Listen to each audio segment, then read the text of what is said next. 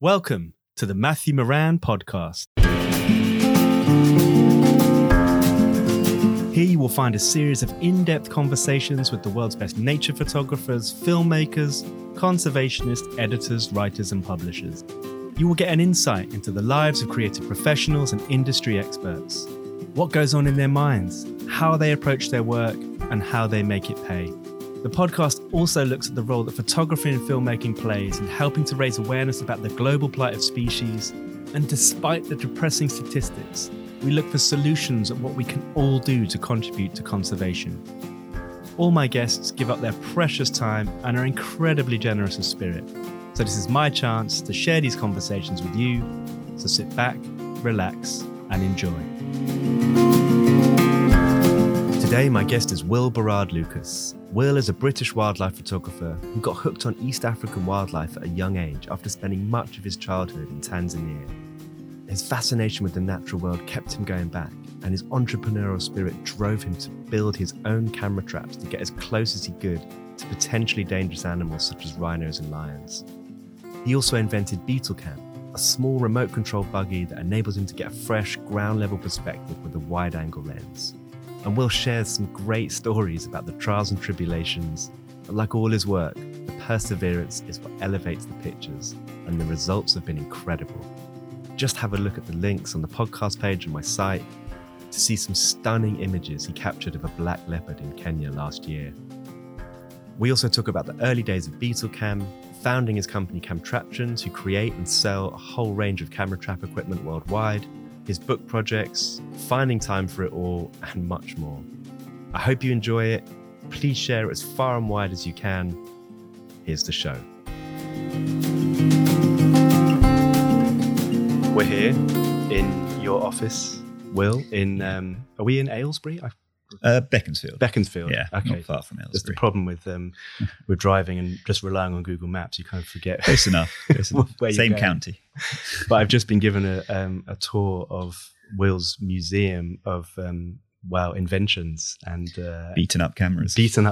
It's been such a treat, really exciting to see. And just to give you a bit of flavour of Will's office, it's I'd say it's very organised, very clean. It's not always like this, I'll tell you. Is that because I was coming? It's because I just had to renew the lease, so they inspected the office, which forced me to tidy. Brilliant. It was a bit of an undertaking.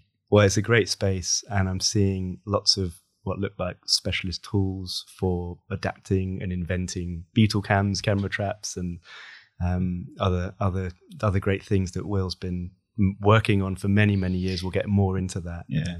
All this clutter is the reason I got kicked out of the house and had to get my office in the first place. Yeah, I can see why. But thank you so much for taking the time. No problem. Thanks. I'm a fan of the podcast, so it's great to be here. That was great to discover. Yeah, when I met you last year at Wildlife Photographer of the Year, that you'd been listening. So you're on. And actually, it's great to have someone like you on this podcast. Who has been, working as a wildlife photographer for, how long? How many years have you been doing it now? So I got into wildlife photography back in 2003-ish and built it up to a point where I left my job to do it full time in 2010. So 12 years. What was your job? So when I first got into photography, I was still at uni. After that, I then became an accountant at PwC in London for 3.5 years. I qualified as an accountant. And at that point, I always did that sort of knowing one day I'd do my own thing. I didn't know what.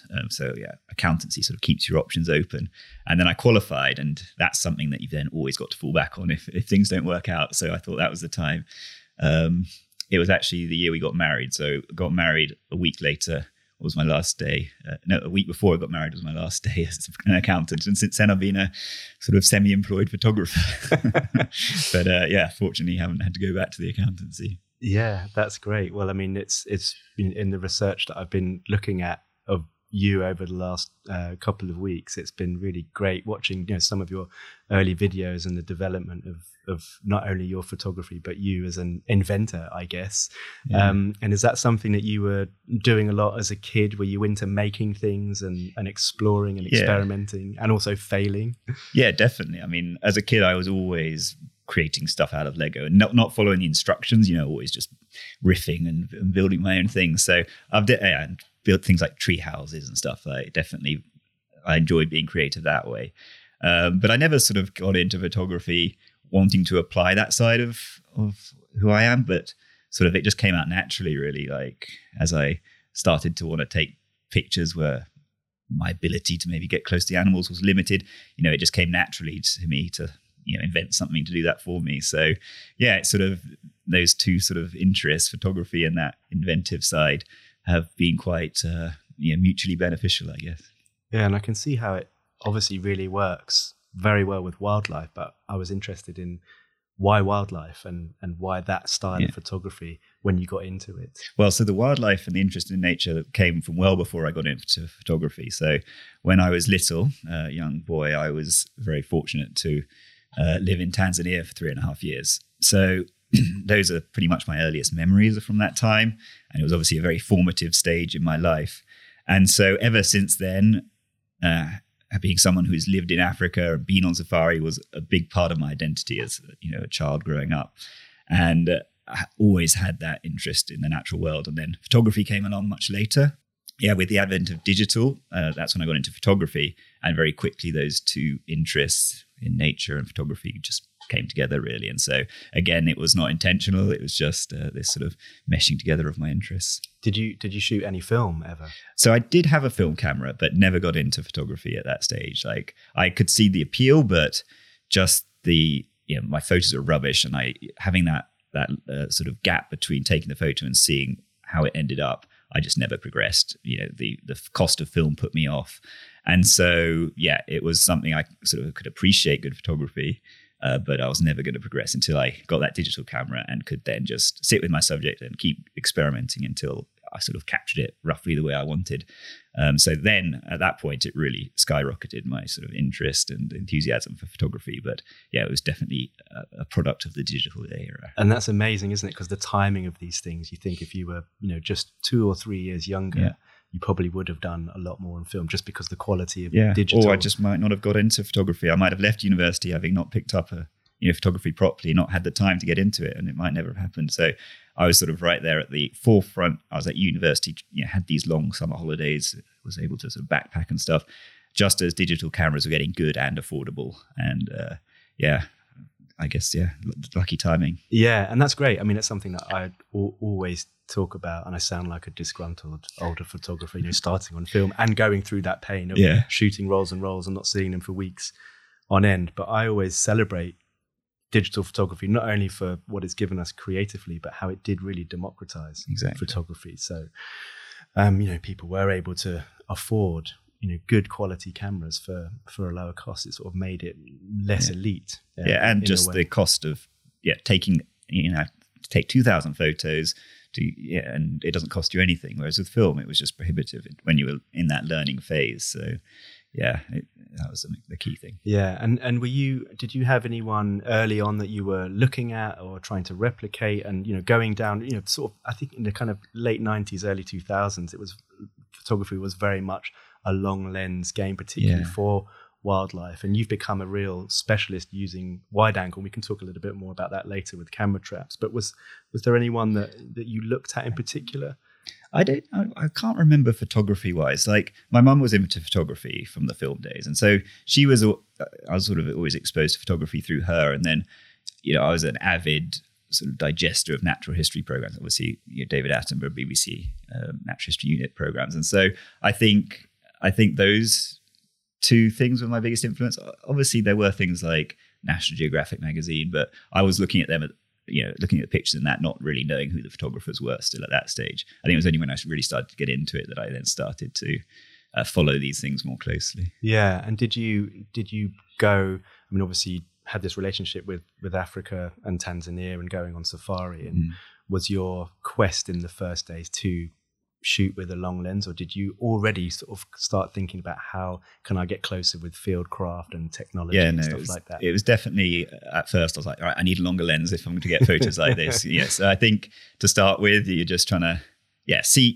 these good photos in magazines and then trying to figure out what do I need to be able to take photos like that. So yes, it was very much a long lens and holidays to these exotic places to sort of try and start to build up photos like that. And I guess then figuring out, once you sort of get the basics, then it's sort of figuring out, maybe trying to make work a bit different, but that certainly came a lot later. Yeah, and your journey up until that point, and of course, one of the things that's we often talk about in this podcast, and actually still today, is trying to make a living out of doing what we love doing. Yeah. And did you know early on that's? I mean, obviously, you're a qualified accountant. You could have had a very comfortable life. Yeah. I mean, I'm not saying that job is easy, but certainly trying to make a living out of taking images of animals isn't.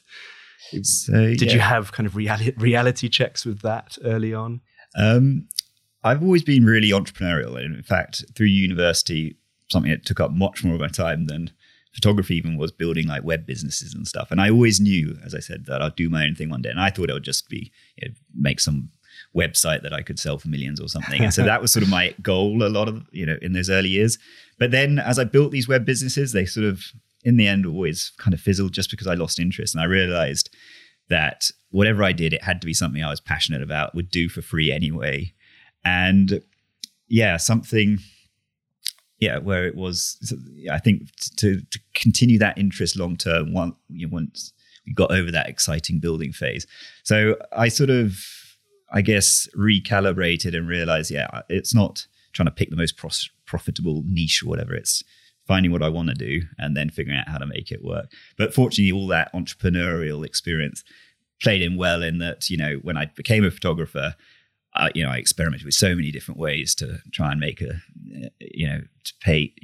pay really from, I've sold all sorts of things from, courses and web advertising, you name it, I tried it. And so I love that experimenting side. And obviously in a competitive niche like photography where a lot of people are willing to do it for free, it is quite a hard space to work in. But because for me, it never did feel like work, it was always what I wanted to be doing anyway. I think that was the key, and that's what allowed me to stick with it, for now 2 decades.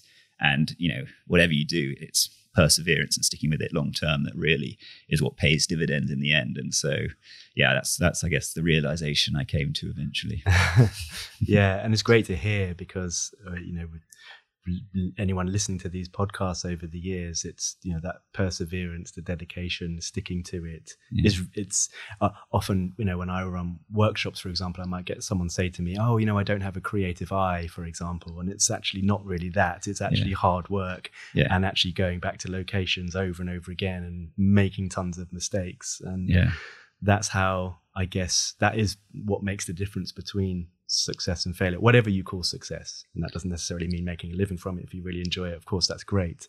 But you clearly had that passion just to keep you going, even though you'd tried all these ways of monetizing it, just keeping going and really enjoying it seems to be. Exactly. And then it's a case of when you find something that works, spotting that and then doubling down on it. Yeah, that was something I really enjoyed listening to about your TED Talk. Because I think when you're saying it yourself as a photographer and as a tutor, as a mentor, hearing other photographers talking about, finding a subject, double down on it, going to town, and also making that the access to that subject is very important, making the subject accessible. Yeah, and I think it's applicable to anything you're doing. That's what I tried to do with that talk, was not make it just applicable to photography. Whatever you're doing, and just that power of perseverance is really what's key.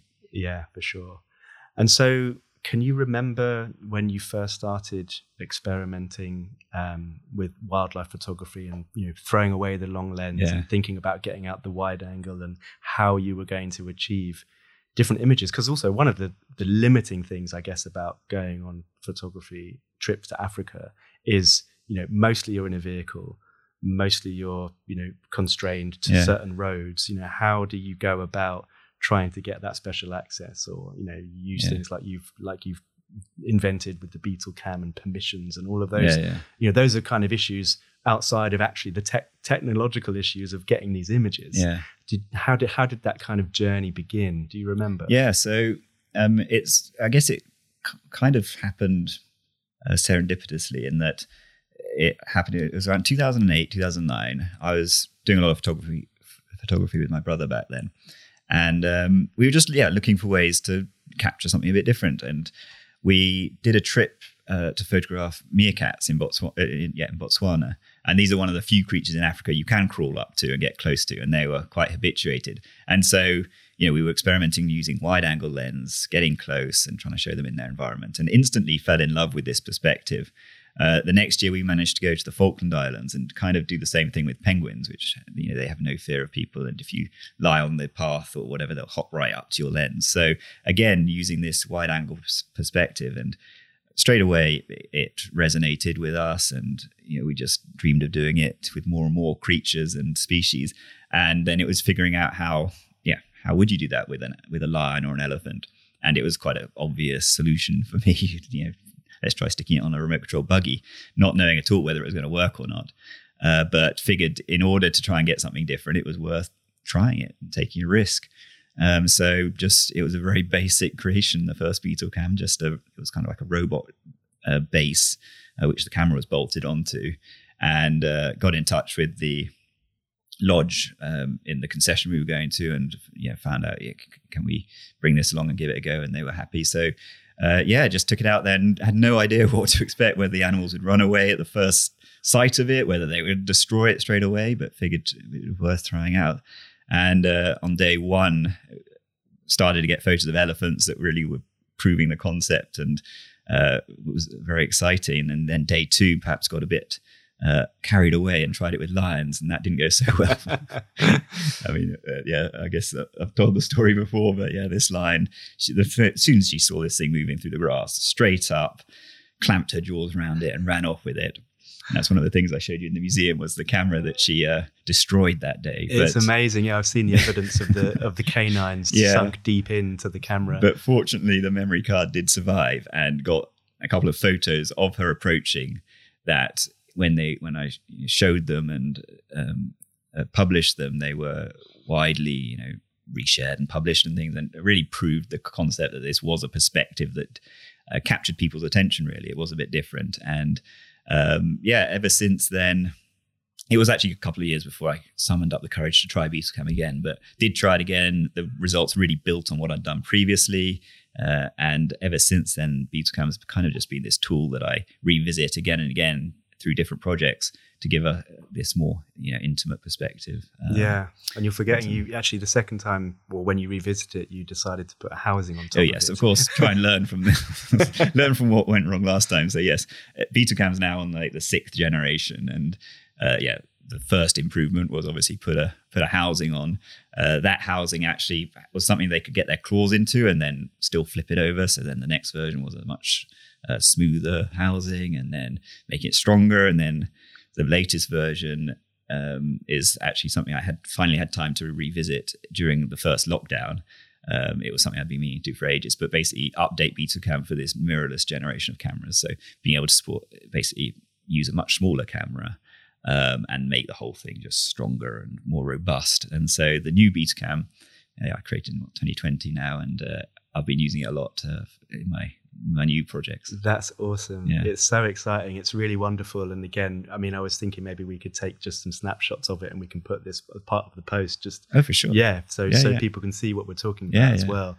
It was definitely the most exciting thing coming into Will's office and seeing the museum and the development of this. But this is something that you were always thinking about your own photography rather than developing. All of my creations, I'd say, have started from a particular photo I want to take, close-up wide angle or photo of this particular species, and then figuring out what I need to do to get that, and if I need to build something, just going ahead and making it happen. So I've created a lot of, I guess you'd call them prototypes over the years, to try and get certain shots that I've envisaged that I know would be achievable and that are something a bit different that maybe it's not been done so much before. But you have been approached and they have been used in natural history TV making, is that right? So right from the beginning with Beetle Cam, I then started getting other photographers who perhaps weren't so inclined to build these things themselves coming to me and asking for, can I build one of them for them? And so I saw that there was a market. I had no idea how big it was. And so started small, building, the odd Beetle Cam here and there for people. But I always thought, the opportunities to use Beetle Cam are pretty limited. There's only so many people that actually want to drive their camera and put it in harm's way in front of a lion. And so I knew that camera traps were a much more broader market, and there was much more applications for that. And so that's then what I ended up focusing on, is turning my camera trap products that I developed again for myself, but turning them into a product for other photographers. And when you developed the first Beetle cam, did camera trap? I actually don't have no idea when the early generations existed. So there were early camera traps, like people like Nick Nichols had been using camera traps for ages, Steve Winter, but they were so difficult to use and fiddly to set up and unreliable that basically there was these huge hurdles to actually getting anything from camera traps. And I'd sort of tried on and off and always come up empty-handed. And I just knew that camera traps could be so much easier to use. And by making a camera trap easier to use, it would just open up opportunities for people to be creative and not worry so much about the technology. And so I created a camera trap that was based on the passive infrared sensor that's used in a trail camera. Trail cameras are ultimate in ease. You just turn them on, stick them on a tree, and they're good to go. And so I wanted to create a DSLR style camera trap system that was as close to that as possible. And so keeping them as simple as possible. And gradually over the years, we've added features and perhaps less simple, but sticking with that ethos of, if it's easy to set up, people will be motivated to set up more often, set up more. If you're gone on holiday and you're somewhere for just 4 days, if a camera trap's something that takes 5 hours to set up, you're just not going to do it. But hopefully having something that you could set up in 20 minutes just means that people will be more motivated to do it. And so that was my aim in creating what's now the Camtraption system. Yeah, and it's a great system. I own one. I bought one last year, and I did get my setup down to an hour and a half from 5 hours. So that's pretty good. You get it down, and then you start getting fancy with lighting, and then the time climbs again. So now these things do take a long time to set up, but that's often the creative side now. Figuring out how you want to light the scene, and that's, I guess, the stuff that's the technology hopefully frees you up to do. Is just to concentrate on being creative and not having to worry about the technology so much. So what was it in your mind that switched from going from making things for yourself to enhance your own photography, to elevate the picture, to then, it's already enough of a headache, to then thinking, I'm going to manufacture this thing. It's a completely different, you're going into a different business, and the issues of, first of all, manufacturing, fulfillment, shipment. We've talked about headaches. A lot of headaches. I think for me, when I got into photography, and particularly starting to make a living from it, I could always see that the writing was on the wall for, I guess, making a living by just focusing on being a photographer and producing images. Image licensing revenues were plummeting, all these opportunities just to sell photos. And there was, at the same time, this flood of photographers coming in, a lot of them just doing it for the fun and happy to give away their work because they never had any ambition of making it professional, but taking professional standard pictures. So right from the beginning, I think I recognized that the opportunity in being a photographer was in creating products and services that cater to this wave of new photographers, seeing all of them as my customers and not my competition. And, a lot of people have taken this approach and run workshops and photo tours and photo safaris. As wildlife photographers, photo safaris would probably be the most common way people are making a living. And I dabbled in that and, selling ebooks and e-courses and things to educate these people. As I say, these people, they're all looking for ways to either spend their money on equipment or learning. And so, I knew this was my market. And it was then figuring out what the product was going to be. And so when I had people naturally coming to me and asking me to build equipment for them, and being in the industry and seeing that there was nothing out there that was working how I thought it should work, it seemed obviously quite an obvious thing to try. And I started very small. I didn't invest a lot in the first sensors, basically made them as simple and basic as they needed to be to get the job done. And and just started selling them, see how it went. And so that was I think starting simple and rather, not going in and starting with everything set up. I had this basic minimum viable product, set up a Shopify store, and then figure out the shipping, obviously, that's obviously a slightly painful thing. But on that side, I'm a proponent of either doing soft launches where you don't do a lot of marketing at the front, so that you start small, just word of mouth, shipping a few units at a time, and then you learn gradually. Or if you want to really go all out and do the big launch, doing it as a pre-launch where you can then drip out the sales in your own time and check that things are working in terms of the shipping and stuff gradually. Like there's nothing more stressful than having sold a load of things that people are expecting straight away and then encountering these issues with shipping and stuff. So definitely starting slow rather than trying to bite off more than you can chew straight away is how I approached really the whole start of Camtraptions. And then it's just been a gradual,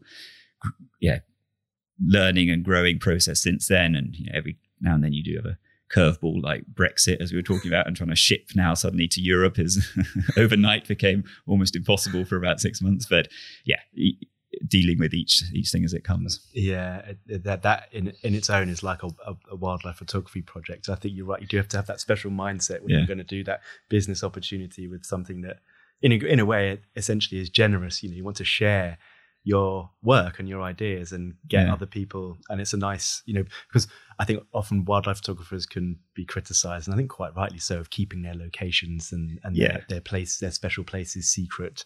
But ultimately it's... Well, and for some photographers that might make sense. But for me, it's always, as I say, other photographers have always been, they're my market really. So I've always been incredibly transparent and open about how I take my photos, what I'm using to take my photos. And I think that's one of the ways I was able to attract a following of other photographers to which I could then pitch my products to, is by being very open about all that stuff. Yeah, brilliant, great stuff.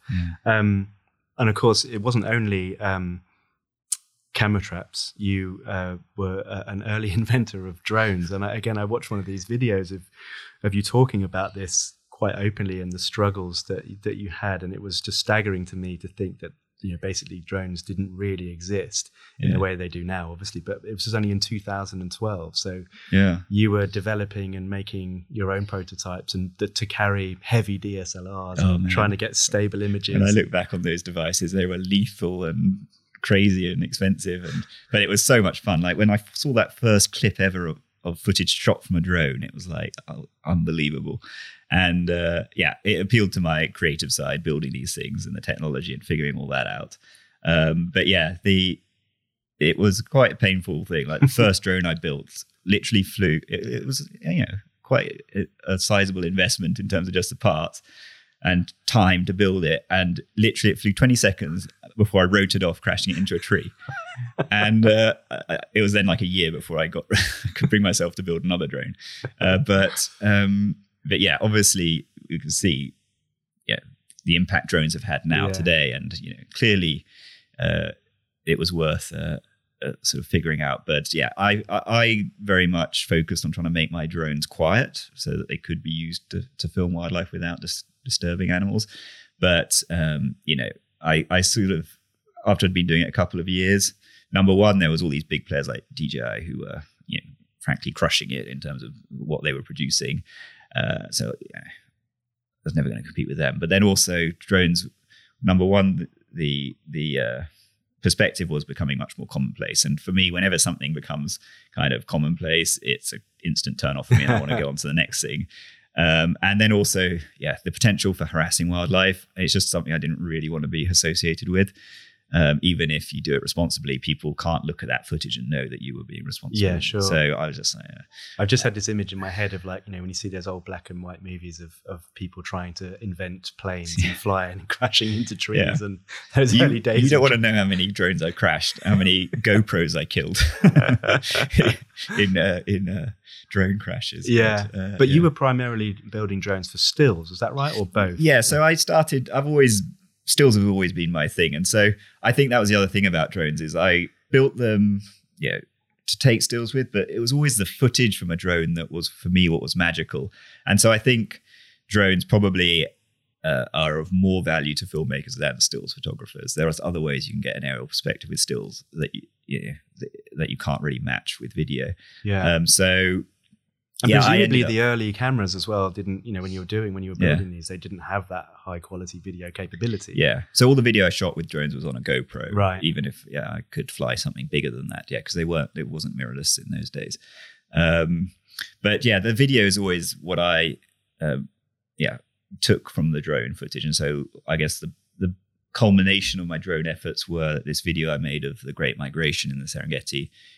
I don't know if anyone had really done the Serengeti migration with a drone before that. And it was incredible footage.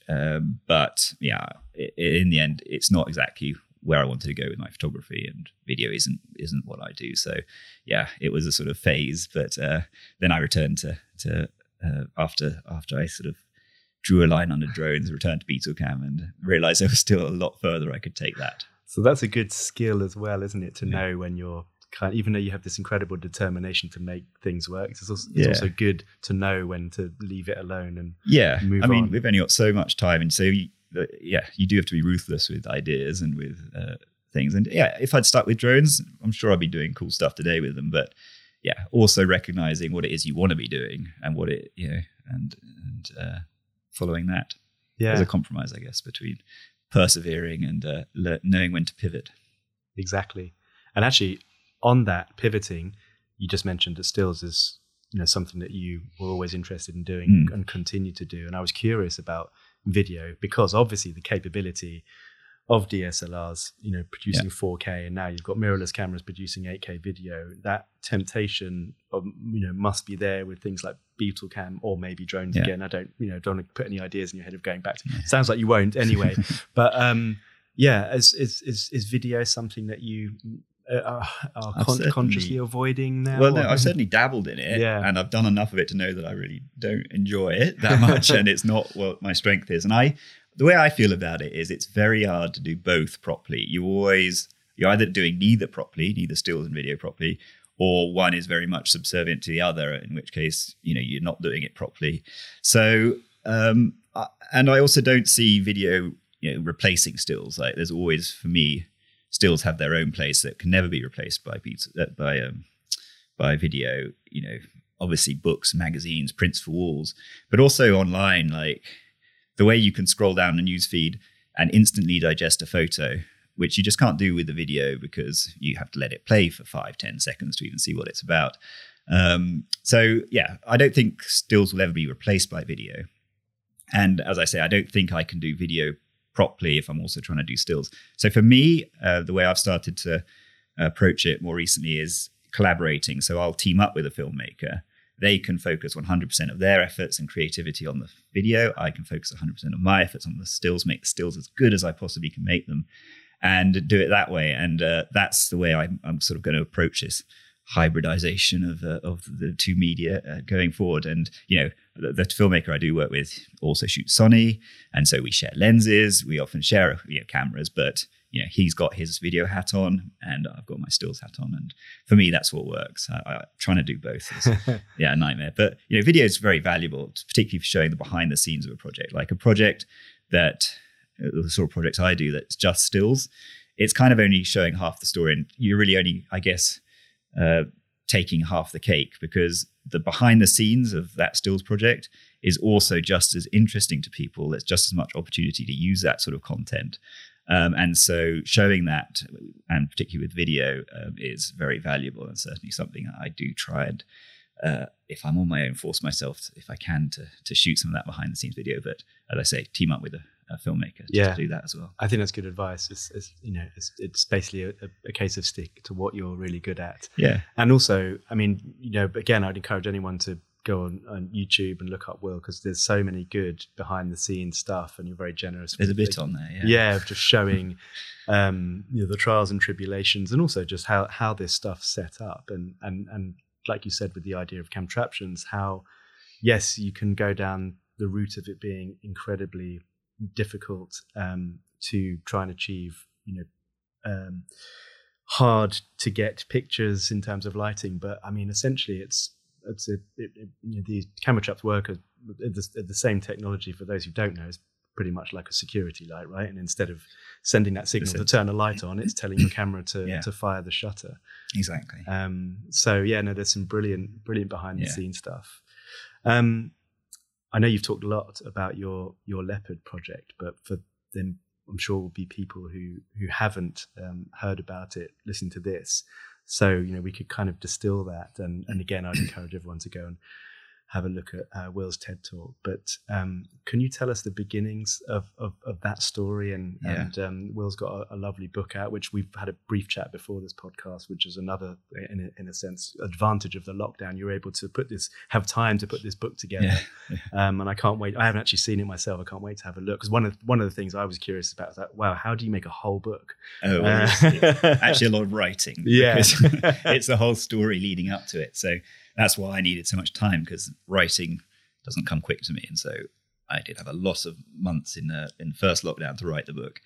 And it is, the story of everything that led up to this Black Leopard project. And really, for me, it did feel like this culmination of everything I'd been working towards. It. On the one hand, it was all this technology and techniques I'd been developing to photograph wildlife at night. Really, that had been a big focus for me for 3 or 4 years preceding the Black Leopard. Was the low light ability of digital cameras was really opening up this whole frontier of nocturnal wildlife photography. And that was something that was very exciting to me, because when you start photographing at night, you've got this blank canvas to experiment with lighting, to experiment with exposing, using ambient moonlight or twilight or stars. There's so much cool creative stuff you could do, which was really exciting to me and something I'd been playing with already.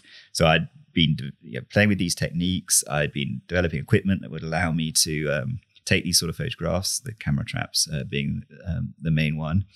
And then I'd also started working on these long-term projects where I'd really based myself in a country for a long time, set up my infrastructure there, and just revisit the same subject or place again and again as I built up a body of work.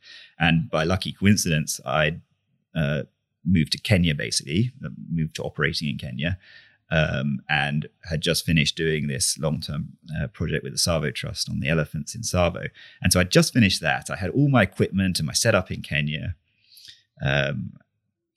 All these techniques for photographing animals at night. And that's when I heard, I was just on a phone call with a guide who mentioned that there was a chance of seeing a black leopard up in this place in Laikipia, in Kenya. And even before that, black leopards had been on my radar as pretty much the ultimate creature I'd love to photograph one day, but also a creature that it wasn't even a dream really, because I knew the chances were so minimal, particularly in Africa, which is where I do all my stuff. So when I heard it, obviously my ears pricked up, and I was like, I've got to look into this a bit more.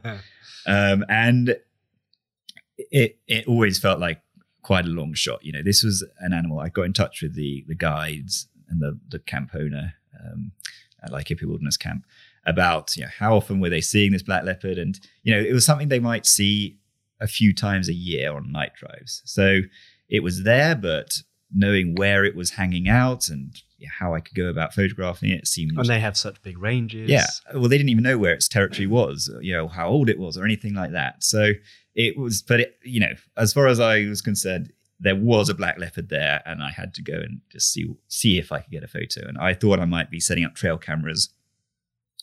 I brought like 10 trail cameras out with me. And I was thinking, I might spend a year moving these around just to try and figure out if there's a path it might be using fairly regularly or something, and then setting up my DSLR camera trap. So I thought that might be how it went. But anyway, went out there, took all my camera traps. I already had some high quality DSLR camera traps from Tsavo that I'd been using. So I took it all up there, and I was introduced to basically the neighboring landowner, this lady called Louisa. And she was the one that had really been seeing this black leopard much more frequently. And it turned out that it was this young black leopard, this young male, that was basically still young enough that he was in his mother's territory. And actually it was quite a small territory, basically centered around where she was living. And so her and her security guards, a ranger people, were seeing it quite regularly. How regularly? Do you remember? I mean, they would... If you stayed... It was quite a nocturnal creature. They weren't seeing it a lot during the day. But at night... as particularly when it was very dry, there was only a few areas where the leopard could come for water, one being the landowner's swimming pool and one this little spring just up from there. And so I think that quite regularly at night, the security people were seeing it, maybe a couple of times a week. And because it was young, it just wasn't straying that far from this area. So, that was obviously sounded like a dream for camera trap project. But the thing was, they reckon this leopard was about 18 months, and that's the sort of age where it would leave its mother's territory, so it would get kicked off by a stronger male that would want to mate with the mother and have more cubs. So I was like, have I arrived too late? They'd seen it a couple of weeks ago. Is it still there, or have I just missed it? So it was pretty nerve-wracking. But long story short, set up the camera traps, and within the first week, I'd got my first photos. Wow. That first trip was 2 weeks long, and I got a handful, 4 or 5 decent photos. And that from there, while I knew where this leopard was, it was an opportunity to keep working it, as I said, double down on it while I could. Yeah, exactly. And so, I had all these shots in mind that I wanted to try and capture. And so then it was a case of, while he was around, just trying to tick off as many of those as possible. And it ended up being a year where I was pretty heavily focused on that one project, moving camera traps around, setting them up, ticking off these shots. And those are the photos that then form the basis for the book. So when you've got something like this dream opportunity that's unexpected, and I don't know whether you're about to come home. I mean, you've got, by that point, did you have 2 small children? And how do you then negotiate that time and childcare, and your wife's a doctor? So they came out with me for a lot of it. We were able to spend a month at Easter out there, 2 months in the summer out there. And then between those trips, it was little trips on my own. But the great thing with camera traps is actually you only need a few days to set them up or move them around. And then it's a case of leaving them running for another 2 months or whatever. So I was able to keep those camera traps running constantly for that year, while still actually spending quite a bit of time at home in the UK. Because at the end of the day with camera traps, the longer you leave them for, the more you get. And so it is a case of, I had them all set up with solar panels and stuff to basically run indefinitely. And I had one of Louisa's Ascaris, a guy called Patrick. I sort of trained him how to keep the lenses clean and stuff. And so they just kept running that whole time. And that's the only way to, particularly some of those shots, like the star shot that I really wanted with the leopard under the stars.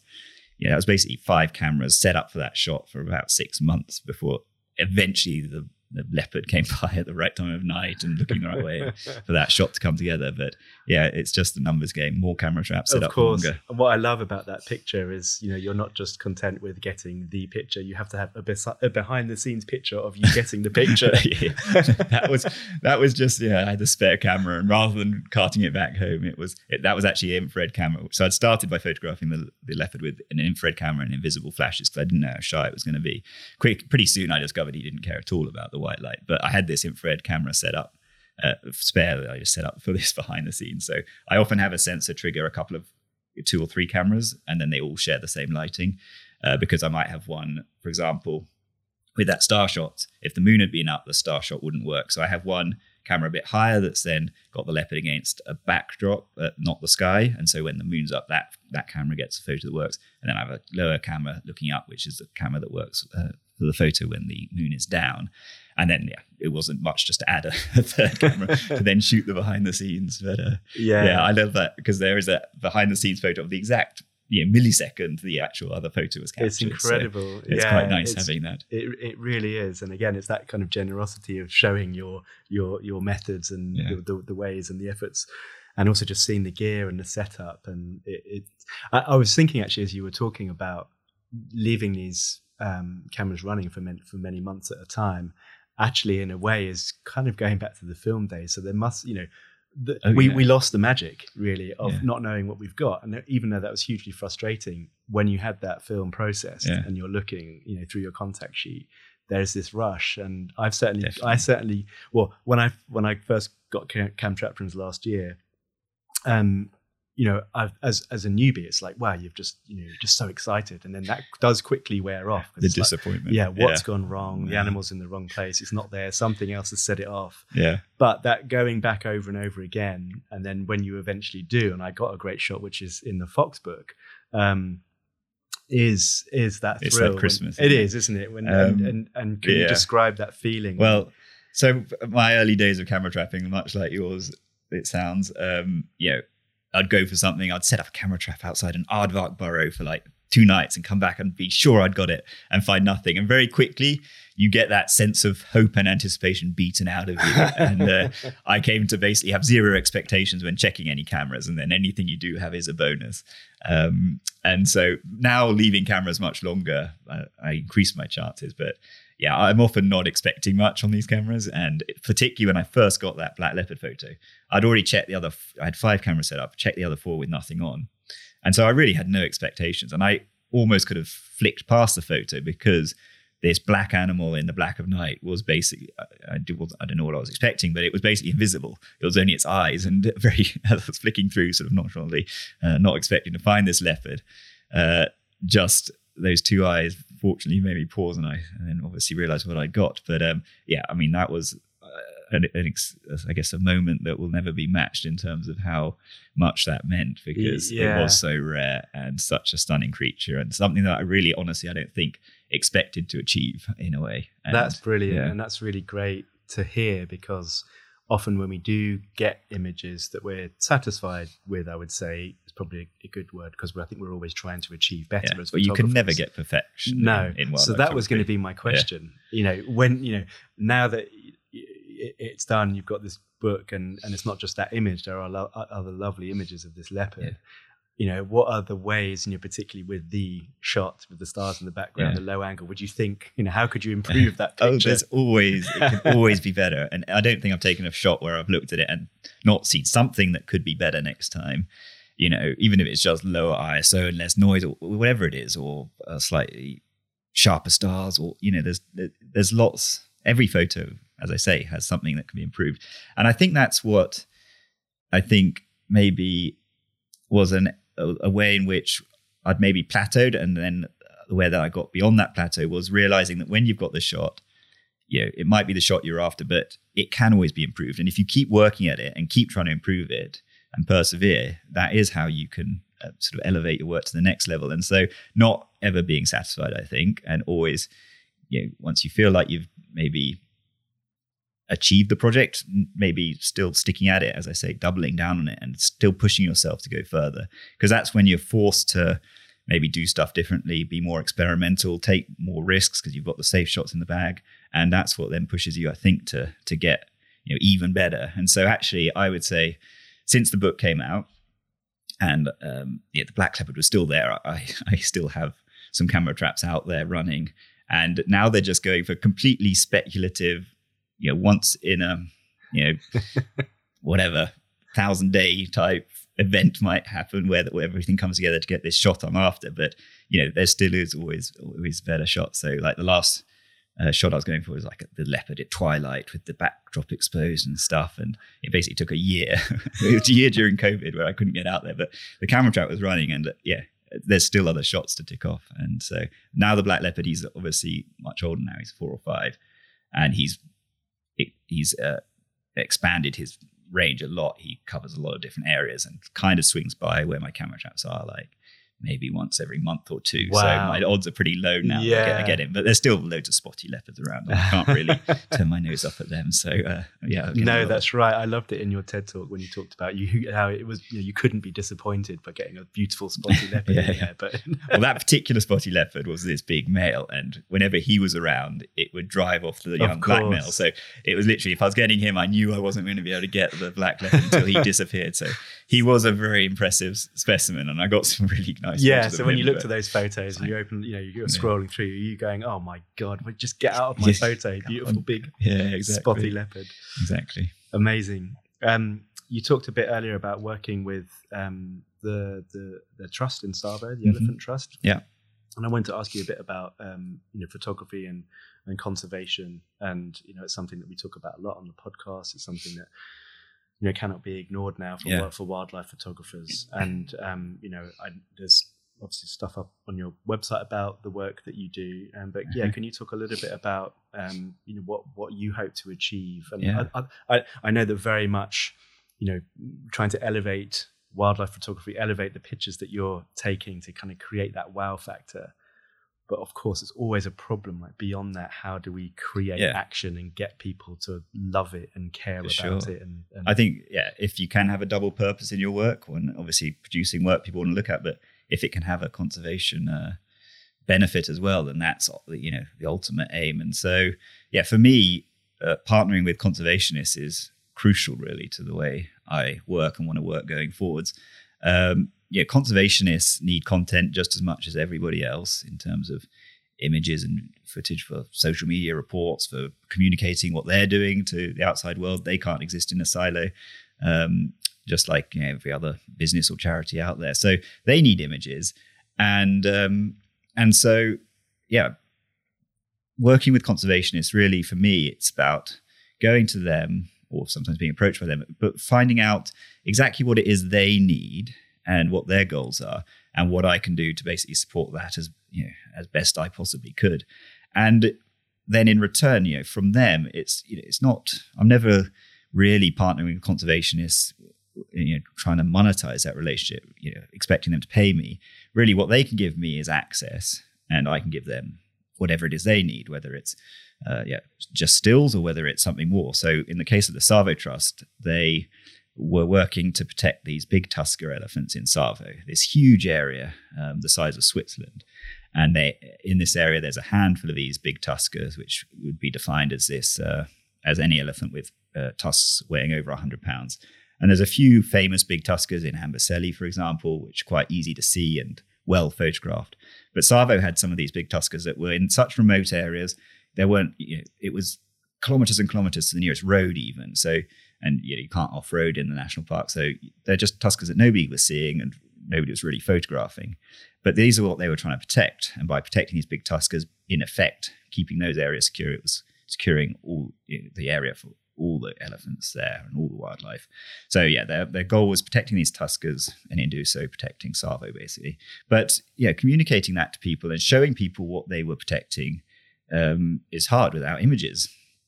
And so Richard Moller, the guy who set up Tsavo Trust, had the idea that it'd be great to put together a book, of photos of these big tuskers that they could just use it to communicate, show people what it is they were trying to save. And it was very fortunate, really, that he was then introduced to me, and we then hatched this plan for me to go to Tsavo and photograph these big tuskers. And we used to get enough variety for a whole book. There's lots of different types of photos that I then ended up taking, a lot of long lens stuff. To find the tuskers, it was a lot of flying from the air, so some aerial stuff. And then when we found them from the air, going in on the ground to try and get more intimate stuff. And for big tusker elephants in particular, Betocam was the perfect tool to get that perspective that really has these animals towering over the camera with these tusks sweeping down towards the camera. It was like it always comes back to Betocam. Yeah, well, exactly. I ended up returning to Betocam for that, and so those are for me some of my favorite photos from the project are of those big tuskers with Betocam. But then what they wanted was a book. So the project didn't stop with getting the photos. Then I basically then fulfilled my side of the bargain by then putting them together into the book. And this is a book I did totally by myself, from everything from the layout and dealing with the printers and getting it printed, and then the challenge of getting these books out to Kenya for them to use, which, oh my gosh, that's not a story, and it's a complete nightmare, but got there in the end. And so it was, I guess for me, it was a dream opportunity to work with them to actually just have access to these tuskers. For me, that's what made it all worthwhile. And for them, they got what they wanted out of it, which was a book that they could use and photos that they could use. And so I think that's how any photographer can approach relationships with conservationists is, don't look at, you might be a working photographer wanting to make your living from photography, but I don't look at these organizations as potential income. It's very much, what can I do for you, and how can I support what you're doing? Because these guys are, I guess, the real heroes in terms of what they're doing. We can try and take action or whatever, but these are the guys to the sport, because these are the guys who are making the real impact. So that was, I guess, quite a turning point for me. That project is now really working on these long-term book projects. Has become pretty much all I want to do, really, is one book project after the next, and put in as long as required to do that justice. Yeah, and we were talking about that over lunch, how thankfully the digital revolution didn't kill the need for coffee table books, and which is good. I've just printed one with Neil and Andy, of course. A great book. If you haven't seen it yet, thanks for the plug, Will. I think well, from our perspective, we were under no illusion that everybody who hates foxes is going to read our book and then love them. But I think, like you were talking about, that collaborative effort where you've got this vast array of skills to create engaging images, that is what captures people's attention in the first instance. And if then the Savo Trust can put out a really nice book or report or social media post with powerful imagery, exactly, there's those split seconds where, like you mentioned earlier, when you're scrolling through these days, it's just noise, isn't it? If you can capture people's attention on a phone screen of an image that's tiny, then that's the beginning, isn't it? And then they might go on and to read or support or give money to. And I often think it's we are surrounded by so much negative news and biodiversity crisis and climate crises that it is really tough to kind of think about, okay, so what difference really are we making? But I've learned over the years that it is always a collaborative effort, and that photographers and images are a very small part, an important part, definitely, but a very small part, once with Sound Science and with other media organizations and people putting stuff out, whether it's photo festivals or books or campaigns, that we do play a role, but we're definitely not the most important. No. And that's the thing, though. Every species or conservation organization have different challenges that they're facing where we can potentially help. So as you say, with foxes, it might be a PR problem, and producing a book that makes people fall in love with foxes might be the best way we can help as photographers. Another project I did, pretty much the first big conservation project I did, was with Ethiopian wolves. And there it was a case of making a book which we could sell to raise funds to support the conservationists. And so that was a different way that we helped. And so, I think that's what's so key, is really going to the conservationists and figuring it out what it is they need from us, and then trying to make that work. And very much like what Margot's been doing for the last 6-7 years. Again, it's just raising money using these creative platforms like Kickstarter for frontline conservation. It's I think it's important not to kind of get bogged down by the pressure of that we all have to be conservation photographers. First and foremost, work on your craft. I'm moving into the sort of education side of things because it's something that we talk about a lot. Is for the next generation.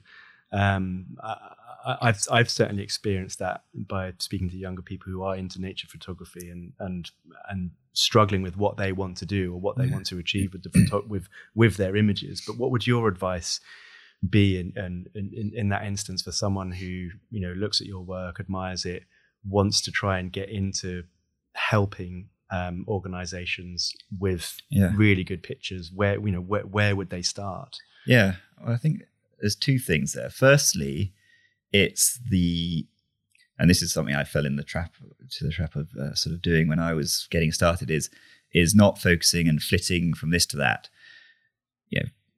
All these bucket list things I wanted to photograph and go there for 2 weeks, tick that off and go on to the next thing. But what I've since, I guess, discovered the hard way is that really there's no substitute for just focusing on a subject or a place, an animal, whatever it is, and making that subject your own. We can all set our work apart from everyone else just by focusing and doing it in more depth and spending more time on it than anyone else has done. And I think particularly, if you don't have the opportunities to travel a lot, finding a subject close to home, a conservation organization close to home that you can partner with, and then, really just focusing on it and creating a body of work with depth. And that has a lot of benefits to your own photography as well, because once you've taken, I think I mentioned it before, but once you've taken those easy shots, that's when you're forced to become much more creative and imaginative and push yourself to continue getting new images. And that's what raises your photography to the next level. So by focusing, I think you can do the most good for whoever you've partnered with. And ultimately, that's what then leads to you producing these body of works that are much more noteworthy in themselves. And that then stands you in good stead to then make your next project perhaps further afield or slightly more ambitious. But I think it does, whatever it is you're focusing on, how close to home or how little the subject, it is creating that body of work with depth that is key. Yeah, couldn't agree more. again, while I'm kind of looking around your office and thinking about Chemtraptions, thinking about you prototyping, we looked at your 3D printer next door. I was curious how you maximize your efficacy. Also, you've got 2 young children and a wife, and you're going to Africa a lot. Have you got things? Do you feel like you're spinning plates? Are you good at saying, okay, I'm going to do Chemtraptions for a couple of hours this morning, then I'm going to process images, then I'm going to think about my next projects? How do you? I mean, if you've got any secrets or tips here. This is what. This is my excuse of running these podcasts, is so I can meet all these great photographers and steal their ways of working. I think that's my biggest struggle, is definitely what to prioritize and what to spend my time on, because time is literally the one thing you can never really have enough of. So I've sort of now, it took a long time to get to where I am now. Like 5 years ago when I first had kids, I hardly traveled, I hardly took a photo because Chemtraptions was new and it needed me to run. So step by step though, recognizing that, and then I brought my brother on, who basically now runs that, which freed me up to sort of leave Chemtraptions unattended more and more, for more and more of the year. So I think very much having an end goal in mind, and just, even if it takes a while to get there, step by step moving in the right direction. And so recognizing if you need to free up time or delegate or stop doing stuff. And I think learning to say no. I think in the early days of being a photographer, you do say yes to everything, and you have time to say yes to everything, because frankly, otherwise you're just sitting there twiddling your thumbs. So you get to a stage though where you reach a point where you do have to start saying no, which doesn't come naturally and feels like you're missing out on opportunities. But I think kids are what made that flick the switch there for me, and that suddenly I did realize you couldn't do everything. And so I guess not being tempted, I'd love to go photograph polar bears, but actually that's going to come at the expense of this book project I'm working on, or traveling away from the kids or whatever. So knowing that one day maybe I'll get to it, but right now focusing on this one project I'm doing, and leaving certain things for another day. And now the way that I guess structure my the way I work is, when I'm in Africa, focus 100% on the photos. I literally try and ignore everything else. My emails, literally stop responding for weeks on end. There's a big backlog, but obviously maybe things slip through the cracks. But that allows me to at least put 100% into my photos and to getting those, doing that justice. When I'm in the UK, I hardly take a photo. It's 100% the business, the other stuff that goes into it, photo processing, whatever it is. But I haven't got projects on the go here so much that are tearing me away from that and making me, confusing what it is in my head I should be doing at this time. And so I find that splitting my 2 hats, I guess, the business hat and the photography hat, into what I do when I'm in Africa and what I do when I'm here, is for me what makes most sense. During COVID, I did a little bit of photography in the UK just because I got itchy. Yeah, you need to practice as well. I mean, I often talk about practicing an instrument, and if you didn't pick up the guitar for a few weeks, you'd be rusty. So and certainly in those early days where you're learning the craft, then take photos as much as you can, as often as you can, because that's all you need to do to keep progressing. But nowadays where you've got to compromise and pick what you do, that's how I tend to do it. That's great. And saying no is learning to say no is an art, isn't it, and a craft Definitely. In itself. And valuing your time, and certainly kids stop the procrastination and help Definitely. You focus when you do grab time when you're lucky enough to get bits and pieces of childcare here and there. Exactly. We're going to slowly come to an end. I've got a few more questions. And first of all, you talked about this current project, and you recently returned from Kenya just last Friday, right? So can you talk a little bit about that? Yeah. So I guess my big project at the moment, which has actually been a year and a half already that I've been working on it, is a book on lions. I went from the black leopard, pretty much the rarest animal I'll ever photograph, and I was like, where do I go from here? And I decided not to try and find anything as rare again. I'll go the opposite. I'll go to lions, a very well photographed subject. But try and do it a bit different and do something that would justify a new book on them.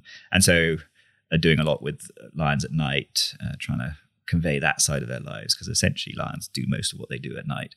So really focusing on that. And so most of my trips over the last 2 years have been mostly focusing on lions in the Mara and Serengeti, with a view to doing a book on that. But yeah, to do lions justice, I'm not going to rush this, and I think it's going to be I've still got quite a few shots I still want to try and tick off. So I'm not going to sort of push myself to finish this project until I feel like I have done it justice. So I reckon probably another year or two working on this before I'm ready to release them. Yeah, if you don't have the pressure of a publisher breathing down your neck. Yeah, which I don't yet. Yeah, that's fabulous. Yeah. That was going to be my next question. Is what are you good at? Putting on self-imposed deadlines. I guess a lot of the driving force comes from the guts, doesn't it? The feeling of like, okay, I've got have I got enough? Have I got enough shot variety? I think I'm probably the person that's quite bad at finishing a project because I can always see more that I could do. Fortunately, the last 2 book projects, like the elephant one, they needed a book. I needed to finish it and get the book done and given to them in a reasonable space of years. So that sort of pushed me to finish that. And then the Black Leopard project really came to an end for me because COVID happened. I couldn't get out there. I had the time to do the book. And so I drew a line under there. Otherwise, I think I would still be photographing this black leopard because it's such a dream subject. Yeah, this lion one's going to be hard because there's no pressure to end it. And so I think there's a few shots which if I tick them off, I think I'll be happy. And I think I'll have enough variety to do this book justice. But yeah, if I don't get them, I might just keep going until who knows when I'll be still at it in 10 years' time. Yeah, and I'm curious as well. I always... when I think about you, I just think about camera traps and you leaving all these cameras out in the field. Obviously, there's risk of them getting trashed by animals or stolen or whatever else. So you also, can you give us an idea of how much time you're actually behind the lens yourself? Say, for example, this lion project. Yeah. Well, all these projects, I'm behind the lens a fair bit in that with the camera traps even, I would go out, if I was out in Kenya for a month, I might spend 3 days at the beginning moving the camera traps around. Then I'd go away for a week, do something else, long lens handheld photography, then go back, pop into the camera traps. And so, yeah, I've always got a camera. And even if the project I'm working on is a camera trap project, I'll be doing other things with the handheld camera in between. Lions is a great subject because, sunrise, sunset, I can be doing long lens stuff. At any time there could be interesting behavior, a hunt or something where you need to get the long lens out quickly.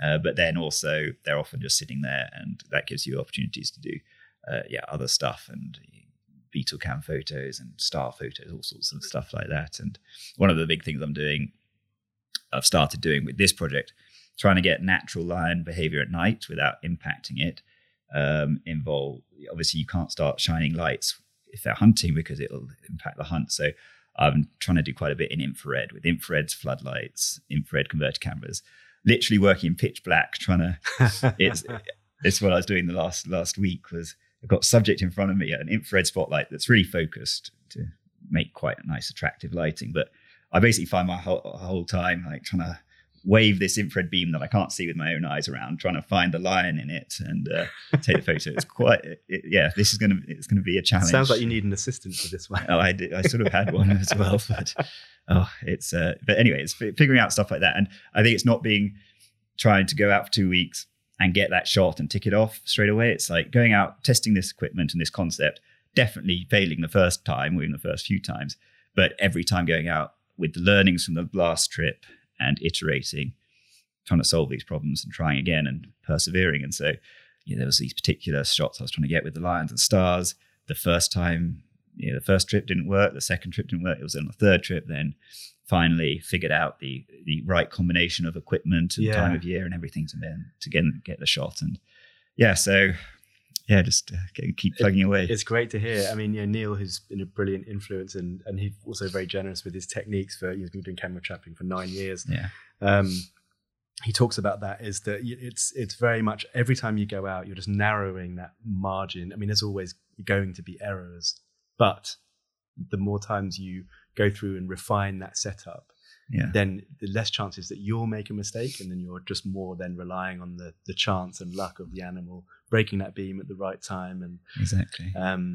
But it's definitely an exercise. I mean, that's the thing about wildlife photography. It's hard enough as it is, when you're just behind the lens and there's beautiful light. But when you're leaving stuff out there and relying on flashes and everything else. And actually, I'd forgotten to ask you this because it comes up quite a lot, and I'm sure you've been asked it lots in the past, is about, in wildlife competitions, you get a lot of what I would describe as sort of traditional wildlife photographers complaining about, camera trap photographs winning all the awards now, and it's not really proper photography. They weren't behind the camera. But they're the people that would have been 10 years ago complaining about digital cameras and them being cheating and not being true photography. And so I think you always get people, and I'll be there one day where I can't, feel like I don't want to keep having to learn new stuff and evolve with the times. But, that's the thing. It's particularly wildlife photography, I think, is very dependent on the technology, really. When you're trying to photograph animals that don't want to be photographed and often needing to be as unobtrusive as possible, technology is the thing that can give you that,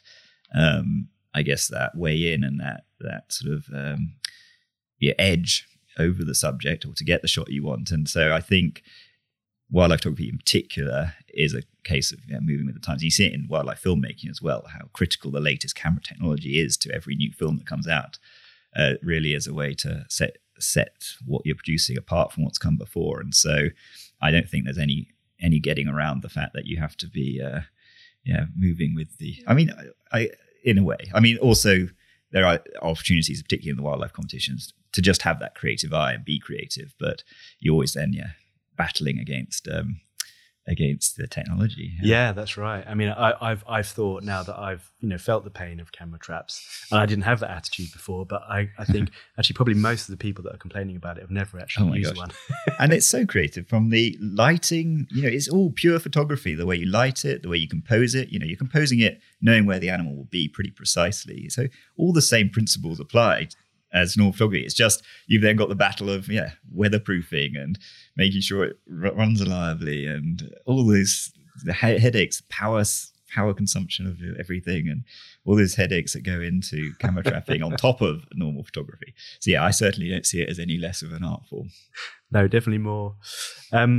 So what about the future? Are you someone that thinks 5, 10, 15 years ahead? Have you got any hopes, wishes and dreams? That's a good question. You could have retired after getting that image of the black leopard. Well, you would have thought so, but nobody paid that much for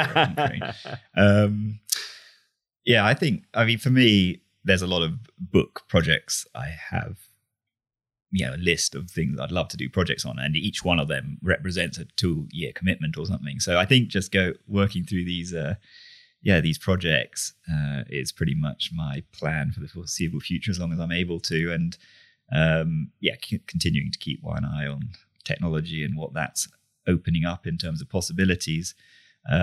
Finish this Lion project in the short, medium, or maybe long term. Who knows how long that'll take?